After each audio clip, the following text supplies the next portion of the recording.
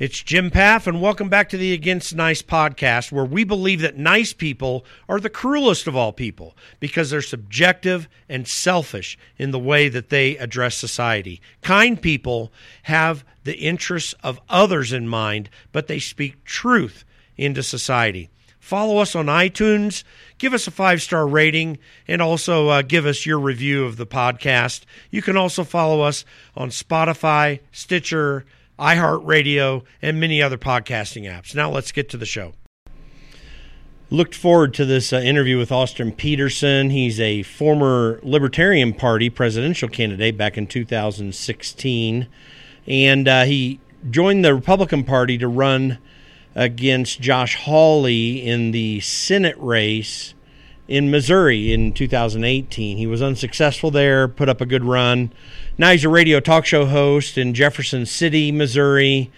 Solid libertarian. Really interesting conversation. Be prepared because we have an interesting exchange related to my discussion, or at least that I began, about getting libertarian fiscal conservative ideas into the Christian community, and that's a real interesting exchange. You're going to want to hear that. I don't want to give it away here, but stick in for that. You're going to find that interesting. But we had a great conversation.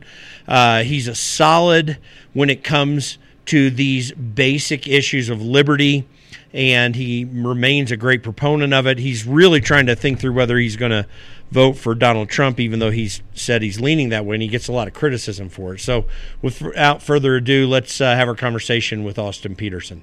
Well, welcome, everybody. Really excited to have Austin Peterson. Well, not often I have a former presidential candidate on the podcast, but Austin Peterson is the former Libertarian Party presidential candidate. He's former GOP U.S. Senate candidate in Missouri, and he also was an associate producer on Judge Napolitano's Freedom Watch, and loved Judge Knapp. Austin, you know, I worked for Thomas Massie as his chief of staff, and he says Thomas is his favorite congressman for good reason. He's owner of the Libertarian Republic News Magazine and French Bulldog, and a new website, FrenchieBS.com. Got to find out about that. But Austin, welcome to the Against Nice podcast. Hey, thanks so much. So a little bit of not-for-profits. No, I'm here. Can you hear me? Mic check, mic check. Oh, hold on a second. Sorry. Do I hear you? Mic check, mic check, mic check. I wonder if I messed that up. Let me start over. Sorry about that. That's okay. Can you hear me? Okay. Yeah, I hear you now. I think my background recording device, I think, pulled you out. That's why. Okay. Sorry about that. No worries. Okay, so I'm just going to do it straight Zoom. Okay, 3. Second time, 3, 2, 1. Well, glad to have Austin Peterson on the podcast. Not often I get to have a former presidential candidate on. He's the Libertarian Party presidential candidate back in 2016. He's a former has moved to the Republican Party. He was a U.S. Senate candidate against Josh Hawley in Missouri. Former associate producer of Judge Napolitano's Freedom Watch, whom we love, as Thomas Massie's former chief of staff. He calls Thomas his favorite congressman for good reason. And owner of the Libertarian Republic News Magazine. He's owner of French Bulldog and a new website, FrenchieBS.com. I'm going to be interested to hear about that. But Austin, welcome to the Against Nice podcast. Thanks so much. Pleasure to meet you, Jim. Yeah, good to meet you too. I'm surprised we haven't run into each other. Yeah, me too. I think we've been running parallel paths for a little bit of time. Now, I've been kind of out in the you're kind of now into the GOP after having been in the Libertarian Party. I've been kind of running in those trenches for way too long, since the 1990s as a libertarian. And I think a lot of people were surprised when I called myself a Christian libertarian. They didn't know how to process that.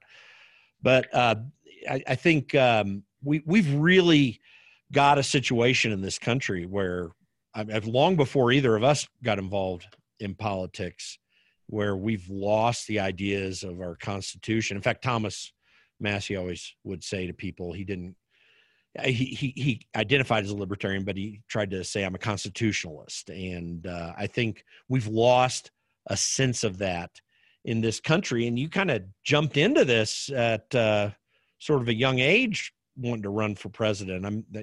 Something really sparked you. What's behind all that? How did you even get involved in politics, and why? That's funny you asked that. So to really go back to how I got started, I read Ayn Rand and was interested in the ideas of economic freedom. And I think my social views were always very laissez-faire, tolerant and, just very unconcerned about what people do with their private lives, provided they harm no one else, kind of a deal. Like I'm a very mind my own business type of a person. And so I think when I was, late 20s, I started, I was living in New York City as an actor, writer, producer, basically just getting my career started out of college. And I volunteered for Ron Paul, produced videos for him, and was, very successful with that. I got a job working for the Libertarian Party in 2008 because, I did some activist work for them when they contacted me back in the early days of social media, when people were still kind of figuring out, how to use that for political purposes. And Ron Paul was doing money bombs of millions and millions of dollars a day, and people like myself were out there organizing to support those efforts, just because I identified, being a young New Yorker at the time, even though I'm originally from Missouri, where I live now.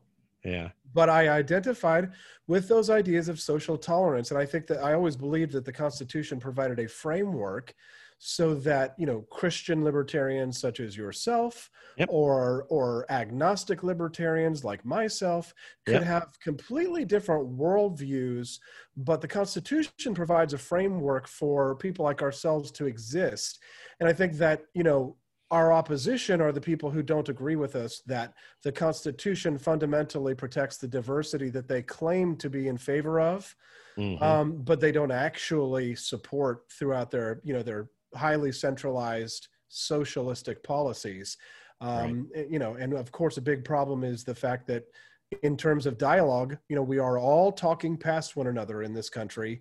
And so the only real conversations happening are on podcasts like this and Joe Rogan. I was listening to some of your previous podcasts as I was just getting ready for this, and you had one that said conservatism is socialism for white people, which I have a really hard time disagreeing with. For my political career, I've been doing politics like full-time or part-time for pay for, more than 30 years now. And I was willing to identify with the moniker conservative in a general sense because of the conserve aspect of it. Although there was a great organization in Indiana called the Indiana Policy Review, which Mike Pence actually once ran, that called itself a journal of liberal opinion.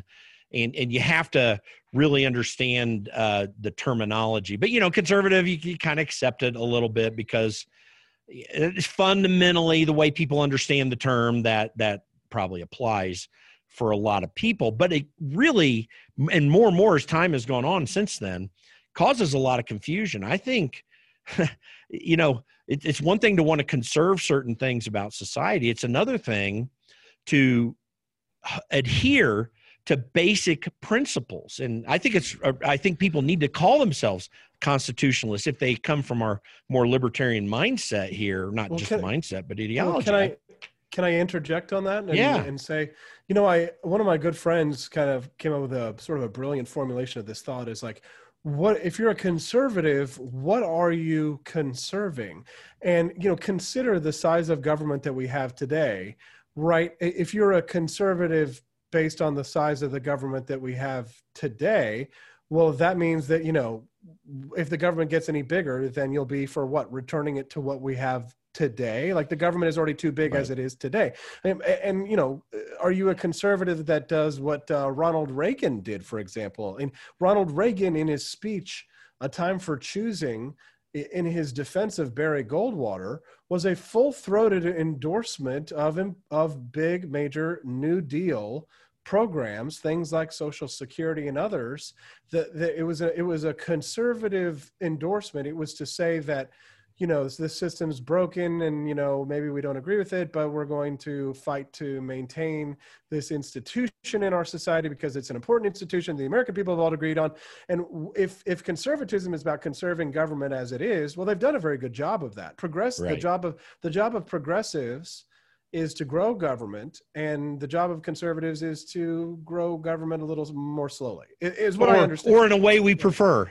Right. Or in a way, exactly. As long as government's doing what we want it to do, the new conservatism today, don't get me started on it. It's kind of a strange mix of the old breed of paleo-conservatism mixed with a sort of like new toxic, youth movement online that, apparently got very bored of it very quickly. But, libertarians like ourselves plodding along, throughout the decades, the George Wills, the Murray Rothbards, the Leonard Reeds, the Henry Hazlitt's, the Frederick Bastiats, the unseen, unspoken minority, that very, very rarely has a platform to address their nation states about the state of affairs. And sadly we are in a scenario where even online voices are squelched out. We mentioned Joe Rogan.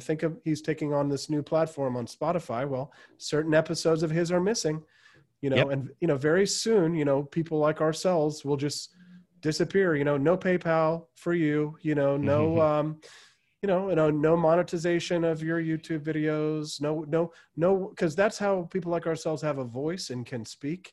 And, so while, Josh Hawley and others, we criticize them, these new conservatives, for their approaches of we want government to do what we want to do for ourselves, it can be very hard to argue against them when they say they're coming for you, that the social media, the private companies that you defend to the last man, they're coming for the Jim Pfaff podcast. They're coming for, the Austin Peterson Freedom Report. They are coming for us. And that's a difficult position to argue against, Jim. Well, I tell you what, this is a really big Section 230, which in part was intended to give these online platforms a bit of freedom to allow a variety of voices, is now kind of getting turned on its head. This is going to be a big discussion in the libertarian movement and the freedom movement right now, because on one hand, I think it's really absurd to throw more regulation on this whole concept, while at the same time, these companies are taking advantage of it. And you're seeing little movements to try to provide competing platforms, but there's a long way to go before there's that kind of independence there. I think there's a real attack. What I've noticed, and this is just from a tactical perspective, is just that libertarians, we're losing on so many fronts. And I think this one, while we have the high ground at the moment with this Section 230, I do believe, if the conservatives who are in power right now get their way, which they are on the cusp of doing, then, these social media platforms, I think, will actually have reason to be more censorious, of voices that, are dangerous, or what they seem as, militant or what have you. But the problem, I think, with us libertarians tactically is that we don't even consider that the other side might have a good point. So we dismiss the attitudes and opinions of the people who disagree with us on this issue, where conservatives are raising sincere concerns, but that sometimes, like, people from our camp will be dismissive towards those concerns, right? Rather than to acknowledge that that is a sincere concern. Because for God's sakes, what libertarian isn't a podcaster or YouTubing or doing, what we're doing right now or something like that, right? So my hold on the mainstream media personally is tenuous, saying that I have a mainstream media show, but I mean, like, the left, and people, of course, who, don't want me to succeed are going to do everything they can so that I don't get anywhere near, advancing, have a bigger voice, bigger market, get syndication, to take this message and make this mainstream. There's a lot of people who don't want to, these ideas out there. Trust me.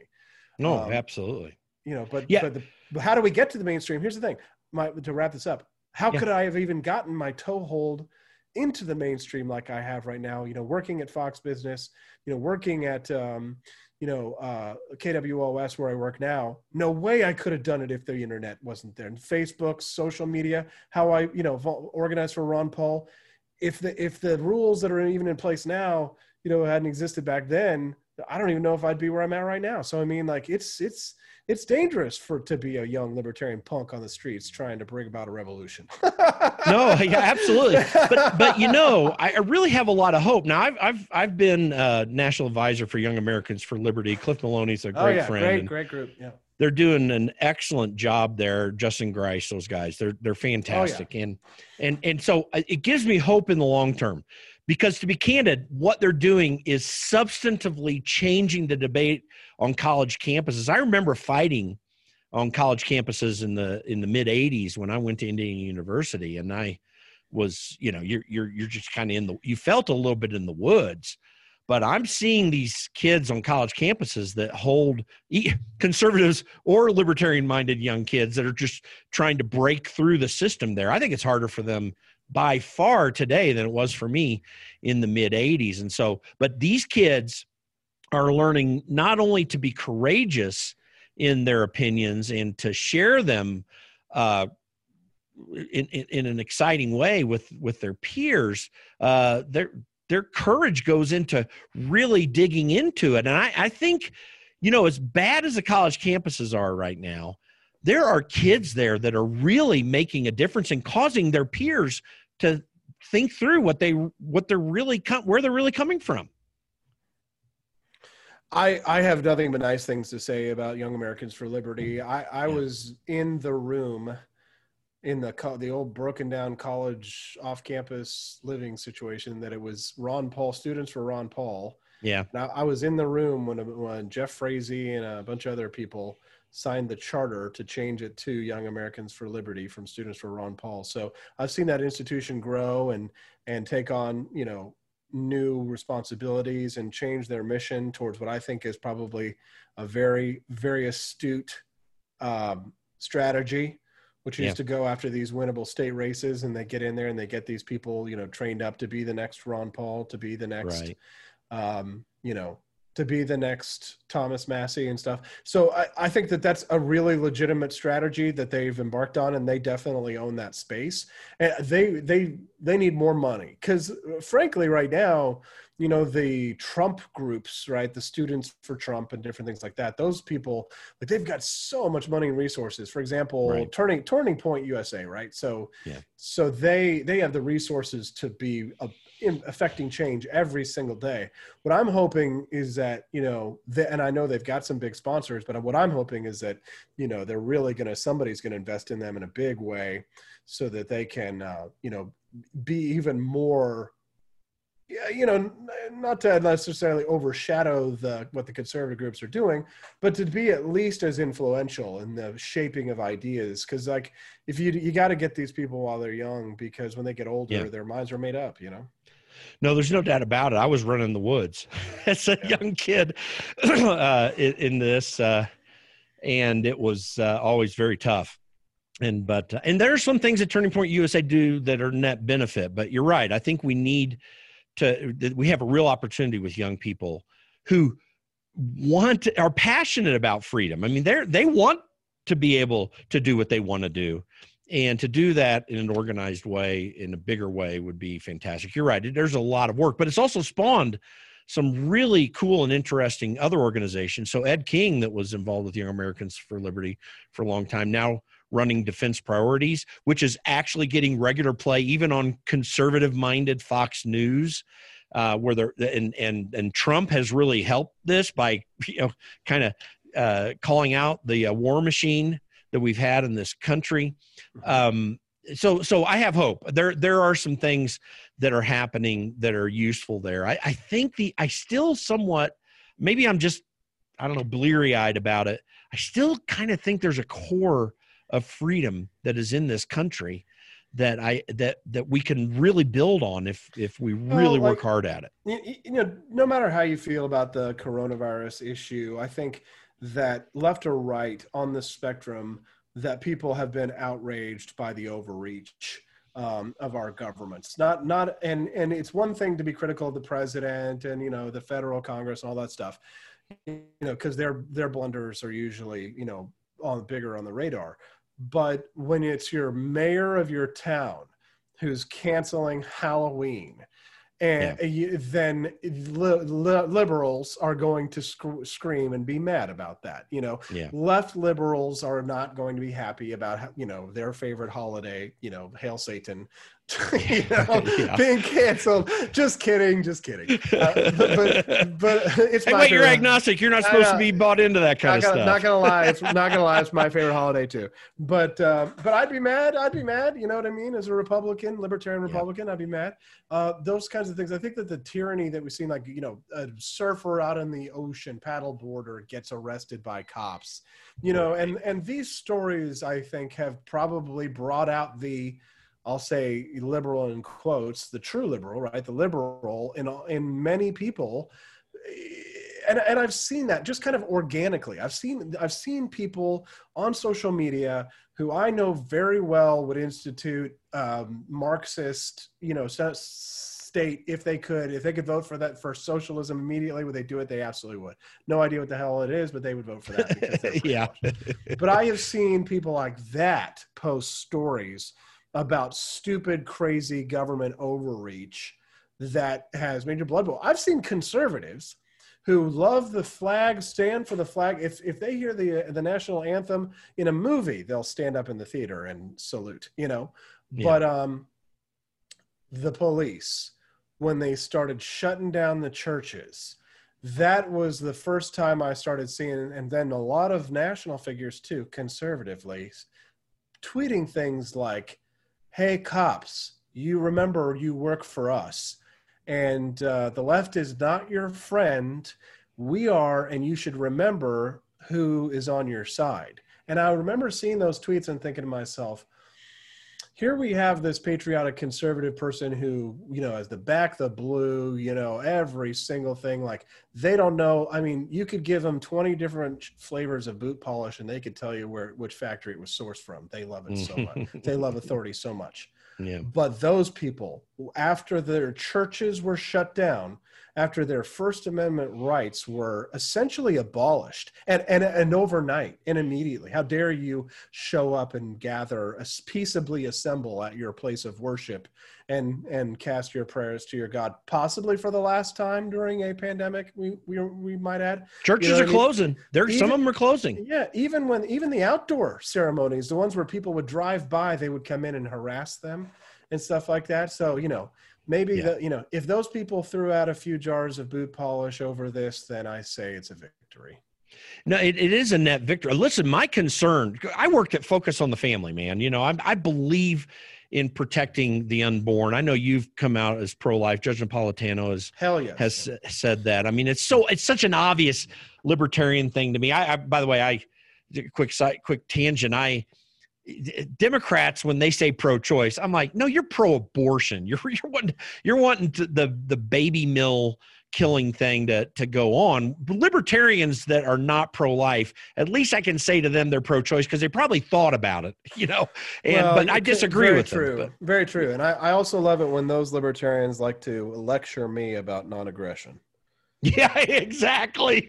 Oh, yeah, really. I mean, seriously. And I by the way, you have hope in this area because kids now, I mean, all their brothers and sisters' ultrasounds are on the stinking refrigerator. I think we've got a real change there, but that's a fundamental liberty issue. Religious liberty is an obvious issue. I don't care if you're a Ayn Rand objectivist. If you are principled, you understand that kind of liberty must be maintained. But here's my concern. See, because I had a Christian recently when I was promoting some libertarian ideal on Facebook. I can't remember what it was, but they came back and they were pounding on libertarians because, Ayn Rand is there, blah, blah, blah. And she hated philanthropy and she hated God and all this kind of stuff. But these same people that are worried about Ayn Rand Ayn Rand objectivism. By the way, they probably couldn't use the term, but they're worried about that. They're just as much trying to comply with all this stuff. They're talking about Jesus being a socialist, this kind of thing. There's a real disconnect in areas where it should be just the opposite. The biblical ethic is libertarian. I mean, all you got to do is read 1 Samuel 8,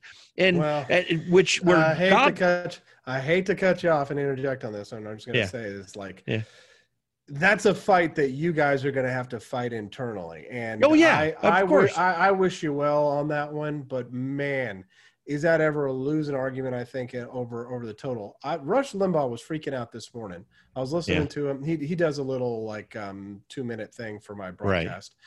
And it was about the rise of atheism in the United States. And he was, talking about how it was talking about it in a way that it was so like inextricably linked to leftism, right? Which is kind of like, to assume that is also assume that like Christianity is, inextricably linked with conservatism. And, maybe that is true to a degree, but I mean, even like the Pope is pretty freaking liberal. I mean, he's a radical leftist. Yeah.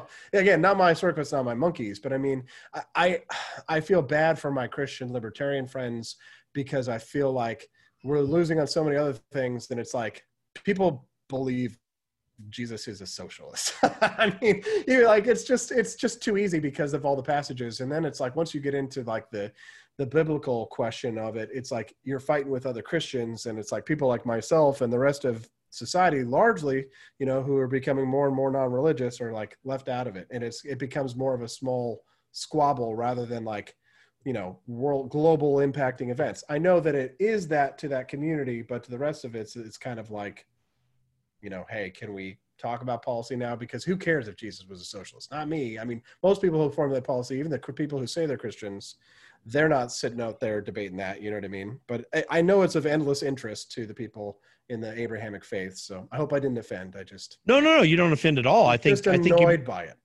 No. I think it's a relevant question. I had this discussion with Andy Breitbart years back, who, agnostic as he was as well too, felt that he needed to protect Christians because they were just too nice about it. That is the real problem. That's why. It's true, man. It's so true. You guys are so pushovers, you know what I mean? Soft. And it's kind of like, the problem is that like cancel culture. So like the left doesn't cancel any of their people. Maybe once or twice as there've been a few, but it's like only if they've been accused of like something sexually, for example, unless you're Bill Clinton, and then it's okay. Yeah. But like the right, we cancel any of our people, like the leftist points at him and says that guy's a racist, we run him out of town. Right. So it's because conservatives, they're afraid of how their image looks, and they want to be, have Christian values. But I mean, you can't let it's like the guy who in World War I, Alvin York, the Medal of Honor winner, he was, a pacifist Christian, but he knew how to kill him some Germans when the time came. And I don't know, like, where the Christian warriors are on the right now that are libertarians or even conservatives, because Jerry Falwell Jr. is not a like holy man, right? But it's kind of like he sort of represents the evangelical right to a degree. Oh, you know what I mean? I would come back to you as hard as you did to me earlier on that one. Or Joel Osteen. My gosh, what a nut. But I mean, there you go. I mean, these are the most prominent, well-known sort of, like representatives of like fundamentalist, kind of like right-wing evangelical conservatism. I'm trying to be as fair in my terms as I define it here. But I mean, I think that it's very rotten. It's rotten to the core, and that's why it's falling apart. And it's like, it's kind of a shame, because the 80s conservatives who were the moral majority, I didn't agree with them on a lot of that stuff, not being a part of that crew, although I was then at the time, just not fundamentally now. They were fighters. Jerry Falwell was a fighter, again, didn't agree with them on most things, but I recognize a warrior. Ronald Reagan was a warrior. Donald Trump is a warrior. Donald Trump's not, I mean, he's a Christian, right? But I mean, maybe, I hope. I mean, because like, I'm not, you can't say, you speak into somebody's heart, just, the Christians are right. Right. No, you can't make a final judgment. I can't know. That's right. But I am a betting man. So if I were to bet, I'd probably bet a certain way. And I'd probably bet a lot of money actually, but Yeah. but My wife would too, by the way. So yeah. Yeah.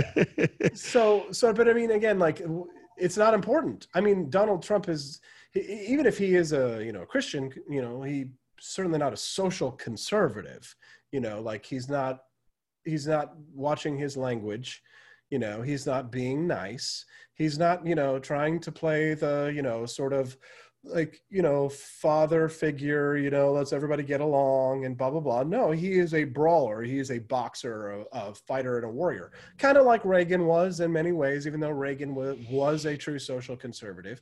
But social conservatism, I mean, abortion. I agree with social conservatives on abortion. Right. So there, you got me there. But what else are social conservatives really advancing today, policy-wise? I mean, I know they're outraged about the Netflix film Cuties, but I mean, so am I. I'm outraged about that. You don't have to be religious for that. No. My question would be like, how is religious conservatism informing our politics today? This is so fundamentally a problem, and I'm glad you brought up that Jerry Falwell thing, because the fighter needs to reemerge. And yeah, I'm going to have that internecine discussion with Christians, and I think it's important. And to be candid, biblical values very clearly side with libertarian ideals. You go back to the book of Judges. No, they do. You go back to the book of Well, I had this discussion. You'll have to fight it out amongst you guys, because for me. So I had this discussion with Lawrence Reed, who wrote the book on it, Foundation for Economic Education.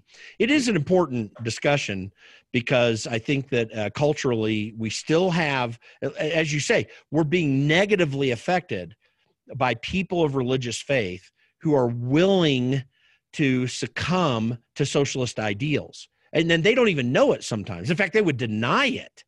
And I think that more voices that we have that are willing to, from every perspective, cultural perspective, because I agree with you, social conservatives, what are they about? They're about passing more laws to stop people from doing things that they see as immoral, and that never stops the immorality. But they're not even doing that anymore. I mean, like, on the social front, weed is becoming more accepted across the country.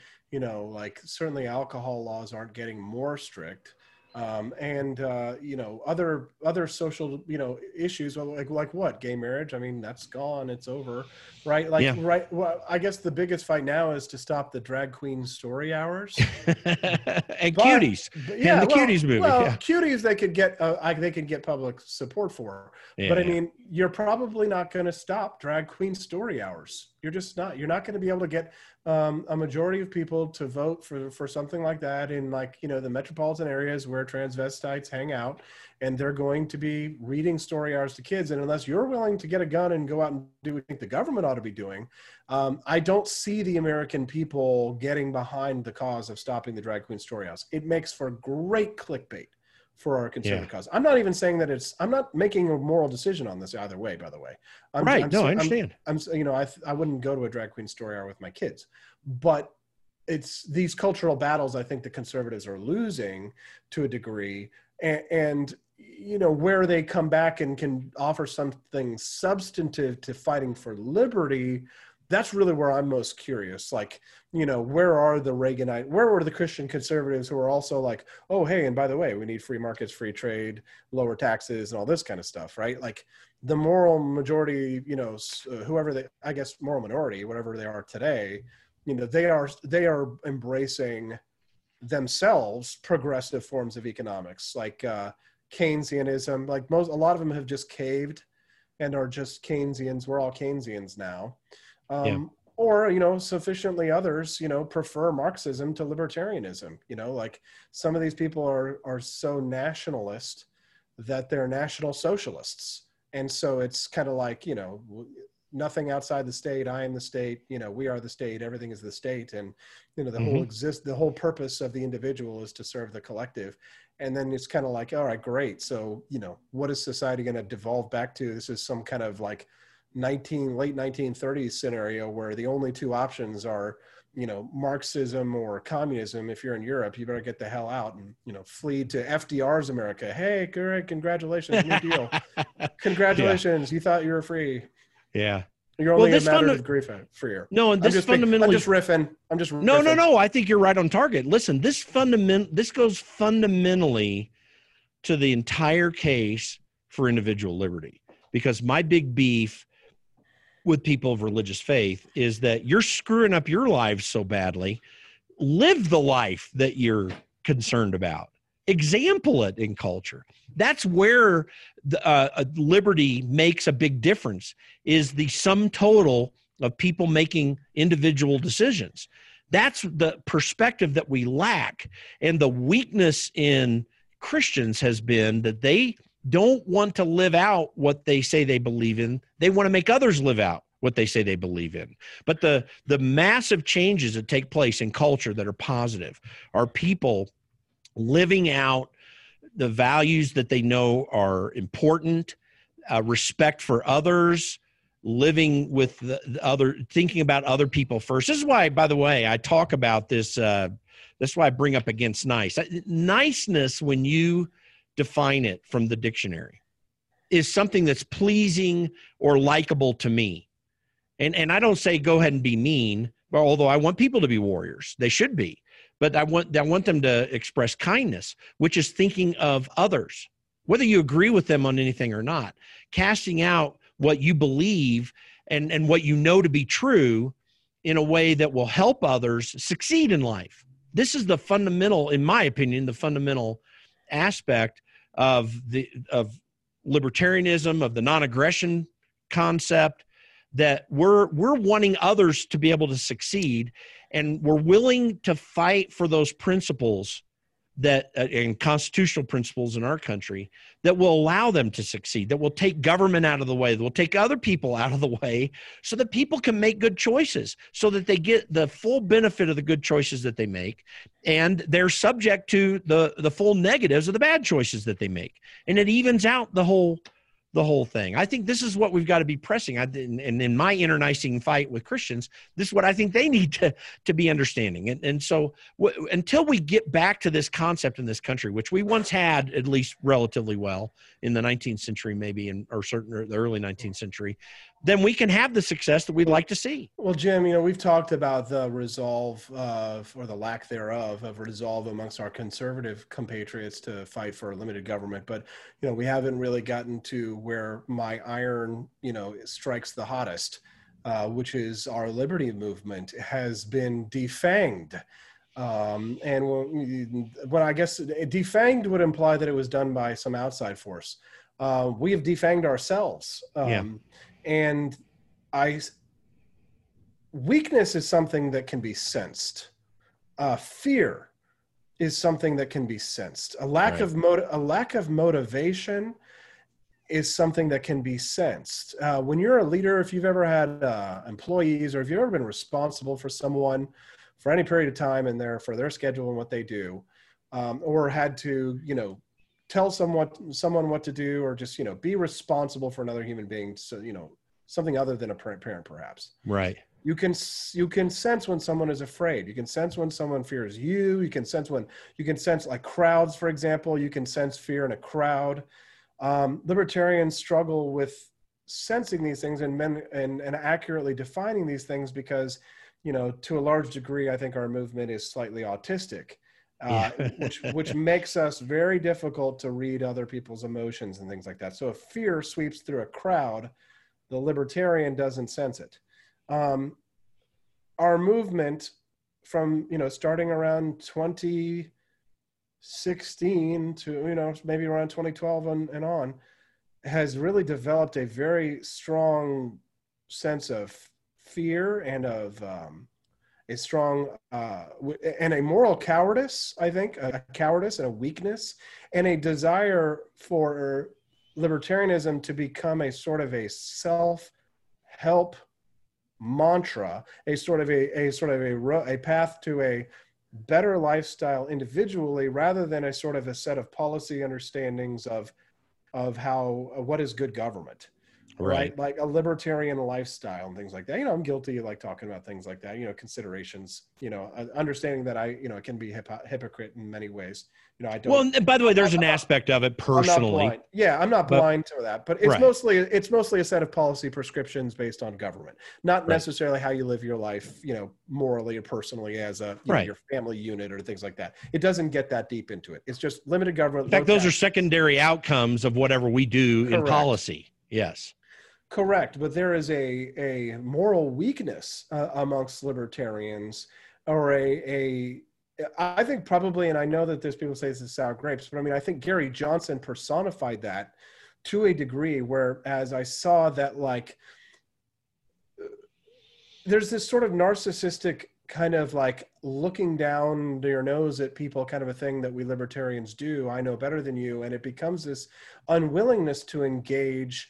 And maybe like a lack of humility to a degree, and also just like a lack of self-esteem, where it's like many of the people that I met campaigning who were not supporters of myself didn't have the kind of fundamental resolve. They may have had numbers, but they didn't have the kind of zeal or resolve or willingness to be like dedicated and committed to accomplishing a goal, rather than sort of like accomplishing something for their own like mental well-being or mental health, right? I'm not sure if there was just a lot of insecurity. I think there was definitely a lot of insecurity. There's a lot of insecurity.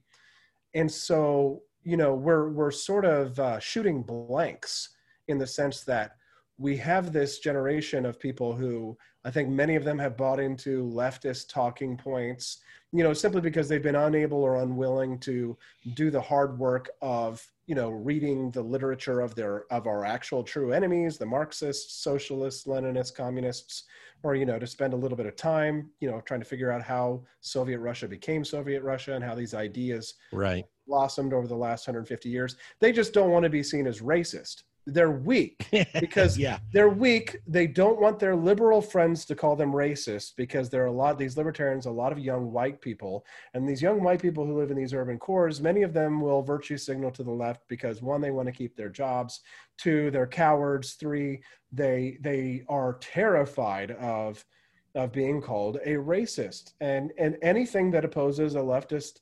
worldview now is racist. If you don't support Black Lives Matter, then you're a racist. If you don't support this, you're a racist or a sexist or a bigot or a misogynist or homophobe, anti-Semite, what have you, right? So like, and that exists in, many fundamental forms. But the cowardice of the liberty movement is, to me, is our fatal flaw. There were a lot of people who got involved in campaigns and thought, I need to run for, I need to get involved in presidential politics because I need mental help, and I'm going to use this as some kind of strange therapeutic thing to make myself feel better. I'm going to find the candidate who makes me feel good about myself, rather than the candidate who's going to put some full plate armor on you and give you a broadsword and say, let's go kill some English. You know what I mean? Like, let's get our kilts on and, we've got a battle to fight, because politics isn't nice. And too many libertarians want to play nice, and they've got a knife to their throat and their backs to their walls, and they're peeing their pants, and they're saying, well, at least they're not calling me a racist. Listen, I have said in all the political campaigns that I've run, various efforts that I take on legislatively, whatever I've been doing, I really do take up the whole Patton thing. No bastard ever won a war by dying for his country. He won it by making the other poor dumb bastard die for his country.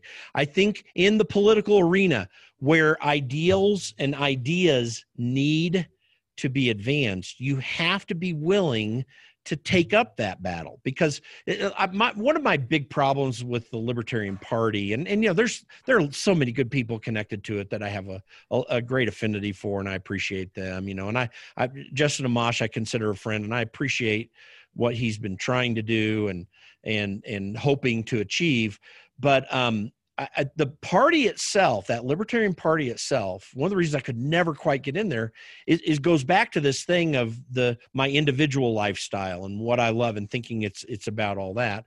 I've always felt that, and they don't say this particularly, but in practice, it's almost like if we make drugs and prostitution legal, we're all going to be free. Now, you can have arguments about that, but my concern is it's so much bigger than that. Of course, the drug war has been a disaster in this country. So that's a really big issue. I'm not saying, I don't want to, delegitimize that argument. I think I live here in Colorado, and I see no negative effects of marijuana legalization of any substantive amount. I'm sure there may be this or that thing, but they're saying youth car crashes have never been higher. Oh in my Colorado. gosh. I got to tell you, so my Christian conservative friends in this state drive me nuts trying to do that. It's like, one, I look at your study and I'm not even sure that what you're saying is accurate, but let's just accept that it's accurate. You're talking about a tiny tick that will be all figured out over the long run because people are going to make decisions. But seriously, if everything is about the drugs, then we've missed all these other things that are fundamentally necessary for our achievement as a country, for our freedom as a country, that we're not willing also to focus on. Does that resonate with you? Do you agree with me on that? I think so. Yes, it does. We kind of fail to look at the bigger picture sometimes as libertarians, and we also don't celebrate our small victories enough, I think, because the fact that marijuana is legalized to the degree that it has, 10 years ago, honestly, when I first got involved in politics, I would have been shocked and amazed to hear that my home state of Missouri had done this. Right. But, and it's like with people who have looked at me recently and said, Austin, you're a sellout traitor because you said you're thinking about voting for Donald Trump. You sellout traitor. And I'm kind of like, well, I'm looking at the bigger picture here. And I'm saying to myself, okay, well, and I even asked Matt Welch this morning from Reason Magazine. I was like, I heard it, by the way. It was a good conversation. Yeah. I was like, hasn't Trump done some libertarian stuff? And he had to grudgingly admit he has. Yeah. And then I asked him flat out, what has Biden done that's libertarian? And you know what he said? Nothing. Right. Despite that fact, Jim, he didn't, and I'm sure Matt didn't like admitting that either, but despite that fact, Matt said that in this poll that we were talking about, that like 70% of the libertarians who voted for Gary Johnson are thinking of voting for Joe Biden. And I'm just like, can you not look at the bigger picture? No, it really is sometimes I feel like a lot of just spite. And it's kind of like, my mother used to tell me when I was a young man, and I was very spiteful. I was a spiteful young man. And she just said to me, Austin, she said, you would cut off your nose to spite your face. And I remember I was like, I don't even know what that means, but I'm going to act arrogant. You know what I mean? I may be ignorant, but I can still be arrogant. And sometimes I get that impression from my colleagues. Well, and by the way, talk about little victories. I mean, what an amazing victory that we finally got a president that says we got to stop the war machine. Now, I'm all for it is a constitutional effort of government to have a military, but the way we do it and the way that we've allowed so many presidents to just send people off to war for a combination of meeting the needs of the lobbyists of the military industrial complex, as well as trying to achieve some political goal that kills and maims men and women. It's crazy. And then we finally got a guy that's willing to do it. And so we're going to say, yeah, but he does too many executive orders and the debt is increasing. He keeps signing these bills, which are horrible. I'm in disagreement with all of those, but absolutely. We can't. Yeah. Well, and it's like, a guy that I know, you should have him on your show. He's great. His name's Dave Smith. He's got a Part of the Problem podcast, and he did this debate with this Andy Craig character. And Andy Craig is like everything that I've described to you about like the weak, sort of ineffectual, like needs self-help libertarian, got involved in politics type. And Dave is a warrior. And Dave said when he was debating with Andy, he was talking about God, I wish I could say this as well as he did. But like with a lot of the liberty movement people who get in the liberty movement and want to get involved in politics, they can't be in charge of anything anywhere else. So they get involved with something that, as an social outcast, they feel they can be a part of and sort of rule the little kingdom. While people who are really trying to get something done and like go out there and fight for these principles, who don't need self-help or therapy or what have you, right? Like or don't need to come to some self-actualization, like can go out there and kick ass for our cause. But like when it comes to Donald Trump, for example, like if you can't acknowledge the fact that Donald Trump doing some libertarian stuff is objectively better than Joe Biden or Hillary Clinton or George Bush, yeah, you're not a serious person. So it's kind of like, well, here's how Dave Smith said this. He says, when it comes to war, that's what he was talking about. Now I remember. He says, Andy Craig is the type who says we need to Black Lives Matter, bends the knee at the game. We need to virtue signal to the left, and we need to ensure that they don't think that we're racist, because for God's sake, the last thing we ever want to do is think that's, somebody who, is whistling Dixie and hangs out with us. But what Dave Smith said is that, while I don't necessarily agree or condone with racist opinions, he's like, you cannot tell me. He's like, you supported Andy Craig. You supported Bill Weld, who supported the Iraq war, who was a warmonger, who advocated for all these interventions. He's like, please forgive me if I think that the people who advocated for war are worse than somebody's uncle who watches Fox News all day, who says politically incorrect things, right? So like the priorities are so out of whack with these people who have what I would call Trump derangement syndrome. Yeah. Their priorities are out of whack, because Bill Weld is fine because he's respectable, right? And he would go with Mitt Romney, and he would go with Joe Jorgensen. He would go to the Black Lives Matter movement, and he would light the candle, and he would take a knee, and he would be fine with all that kind of stuff. But and that's fine. That's okay with the left libertarians and with the self-help libertarians. That's okay. But as long as you're respectable like Bill Weld, as long as you virtue signal on the left, but if they supported war, that's okay. But if they had an uncle who watches too much Fox News or says politically incorrect things, those are the people we got to run out. Donald Trump is the devil because he says politically incorrect things. No, I'm sorry, but I see people like Mitt Romney as worse than Donald Trump. Oh my gosh. And George W. Bush. I mean, Yes. Listen, the corruptness of the George W. Bush administration that so many people of the in conservative stripes just lauded and praised, and yet he lied about going into a war. I mean, do you find that a valuable characteristic in a person, to say that this policy of preemption, okay, so now what we're going to do on the world stage is anytime we're afraid of somebody or we don't like them or we think they're going to do us harm, we're just going to go destroy them rather than building what we have here and allowing individuals to do that? I mean, it's fundamentally crazy the way people think. And you point that out well. I think it's in libertarians, my frustration with so many libertarians is exactly as you described it.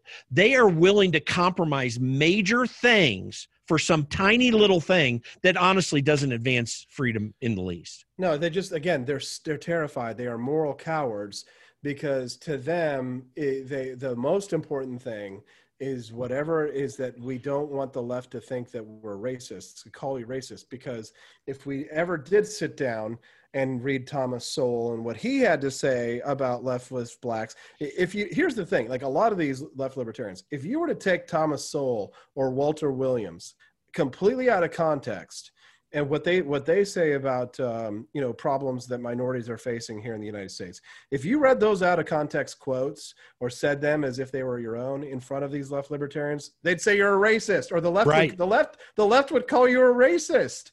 Yeah. But then in context, when you know who it was and how I said it, they would feel very embarrassed. And trust me, I've embarrassed more than a few people doing things like that. And that is the problem. There's a weakness on their part, because they've outsourced their thinking to a community. They've outsourced their ability to think for themselves and to critically analyze problems that we face, and to really be willing to sort of get in the mire.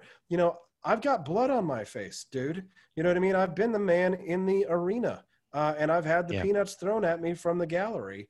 Right. And, quite frankly, it can be annoying. And sometimes, that little bit of arrogance that I have is, hopefully coupled no longer with the, spite. But I definitely feel sometimes like a level of frustration, especially when I see that it's kind of like our movement is on the retreat. Well, you were in a recession politically speaking right now.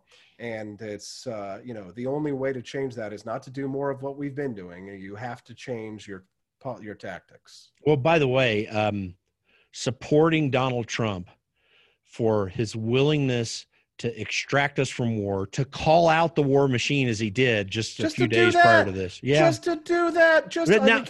And then we can encourage him to go forward more with this. I mean, in other words, when you support that as libertarians and be honest about the disagreements, I'm not saying now it's just chuck the disagreements, but just encourage this. I want it now, Daddy. I want it now. I want it all now. No. I get it. I feel that same thing. I've got a little Veruca salt in me. You know what I mean? Like, yeah, really. I do. I absolutely. I want it all now. But I'm not going to get it all now. They're not going to get it all now. Demand it all if you want right now. You got two options. You got the ballot box or the cartridge box. And quite frankly, these puny little weaklings, they sure as hell are not going to be leading any cartridge box battles anytime soon. That's for sure. No, that's true. And by the way, so therefore, I've been trudging in it for years and you decided to start trudging in it again. Why the heck did you become a Republican? My supporters urged me to, and that was a large part of it. I did it the old fashioned way. I made over 3,000 phone calls from my own personal cell phone directly to the people who had donated to my presidential campaign. And keep in mind, that was a majority Libertarian Party people. Oh, yeah. Those people, 99% of those people said, go Republican and run for Senate.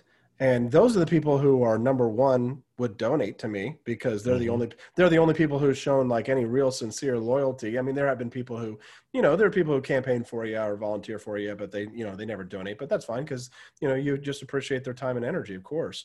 But the people who donated, those are the people whose the campaign belongs to them. Remember? Yeah. I mean, it's about you, but I mean, like those people, like they have kind of like ownership stake of it too.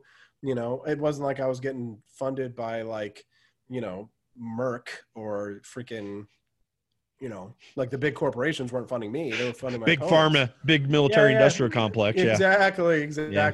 But I mean, so, I wanted their input and I thought that was important. And, Missouri is a red state, Republican state. I feel like people think we needed a win.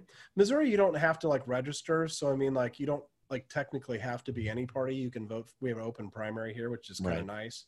Right. But I think foundationally that the Libertarian Party, like they're in the wilderness now and they're going to have to like, it's like Moses, they've been in the wilderness for like 3 or 4 or 5 years now. And they need to like, spend another 25, 30 years back out in the wilderness until, you get a chance at the promised land. But as for now, like, good luck foraging, Israelites.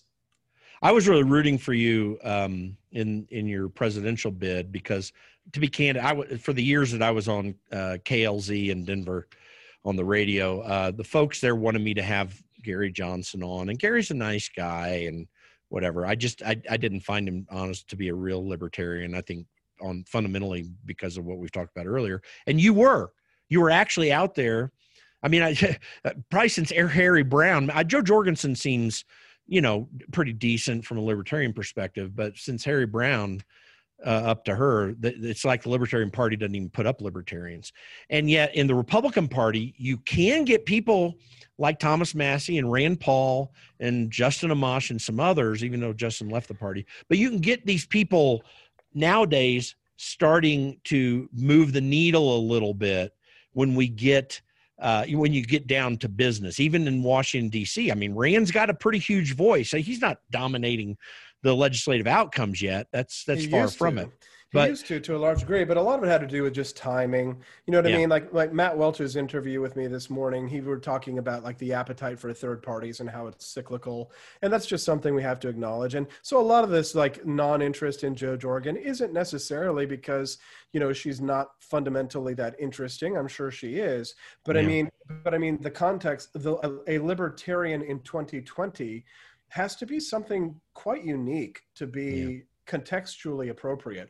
For example, if like the, central focus of the Libertarian candidate was to fight for the people who were locked down and, couldn't go to church, and people who were getting forced mask mandates in schools, and kind of made themselves a coronavirus warrior of freedom kind of deal. Like, that would probably be something that's culturally relevant this year, right? Right. You can't be everything to everybody. You just can't. You need a gimmick. It's a damn shame, but that's just reality.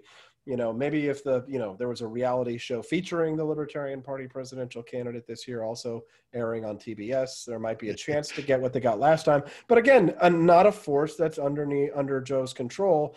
And I mean, the Libertarian Party just didn't have a lot of good slate of candidates this year. And, quite frankly, I just feel like, people are like, oh, well, why didn't you run again? And I'm just like, well, first of all, I'm happy right now, and I like my life a lot, and that's a sacrifice.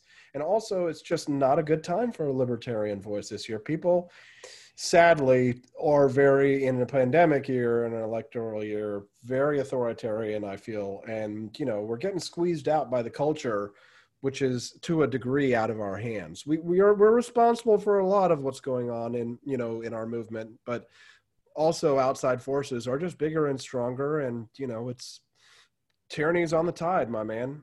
Yeah, that's right.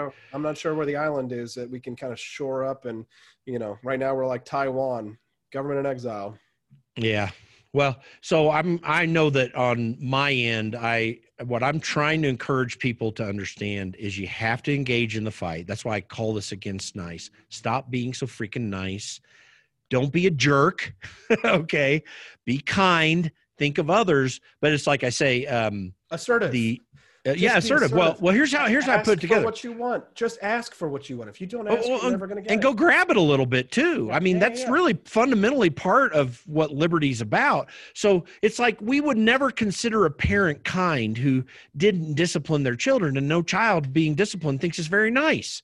But but disciplining your child is a violation of the non-aggression principle. Therefore, you must, when your child goes to grab something, you must retreat and surrender and allow them to. By the way, I'm not talking about corporal punishment. I'm talking about. I know. I'm just kidding. Okay. Yeah. I'm just really. Joking. Oh, I see what you're saying. Yeah. Sorry. I missed that. I should catch these jokes. I don't know what I'm getting at. It was a joke. Yeah. My bad. The worst. No, but this is where this is fundamentally the paradigm that we have to change. If we're going to believe in liberty and assert the principles of liberty, we're going to have to go out and grab them. That will require political effort. It requires speaking into the culture as well, too. It requires a personal life that actually lives that principle out as well.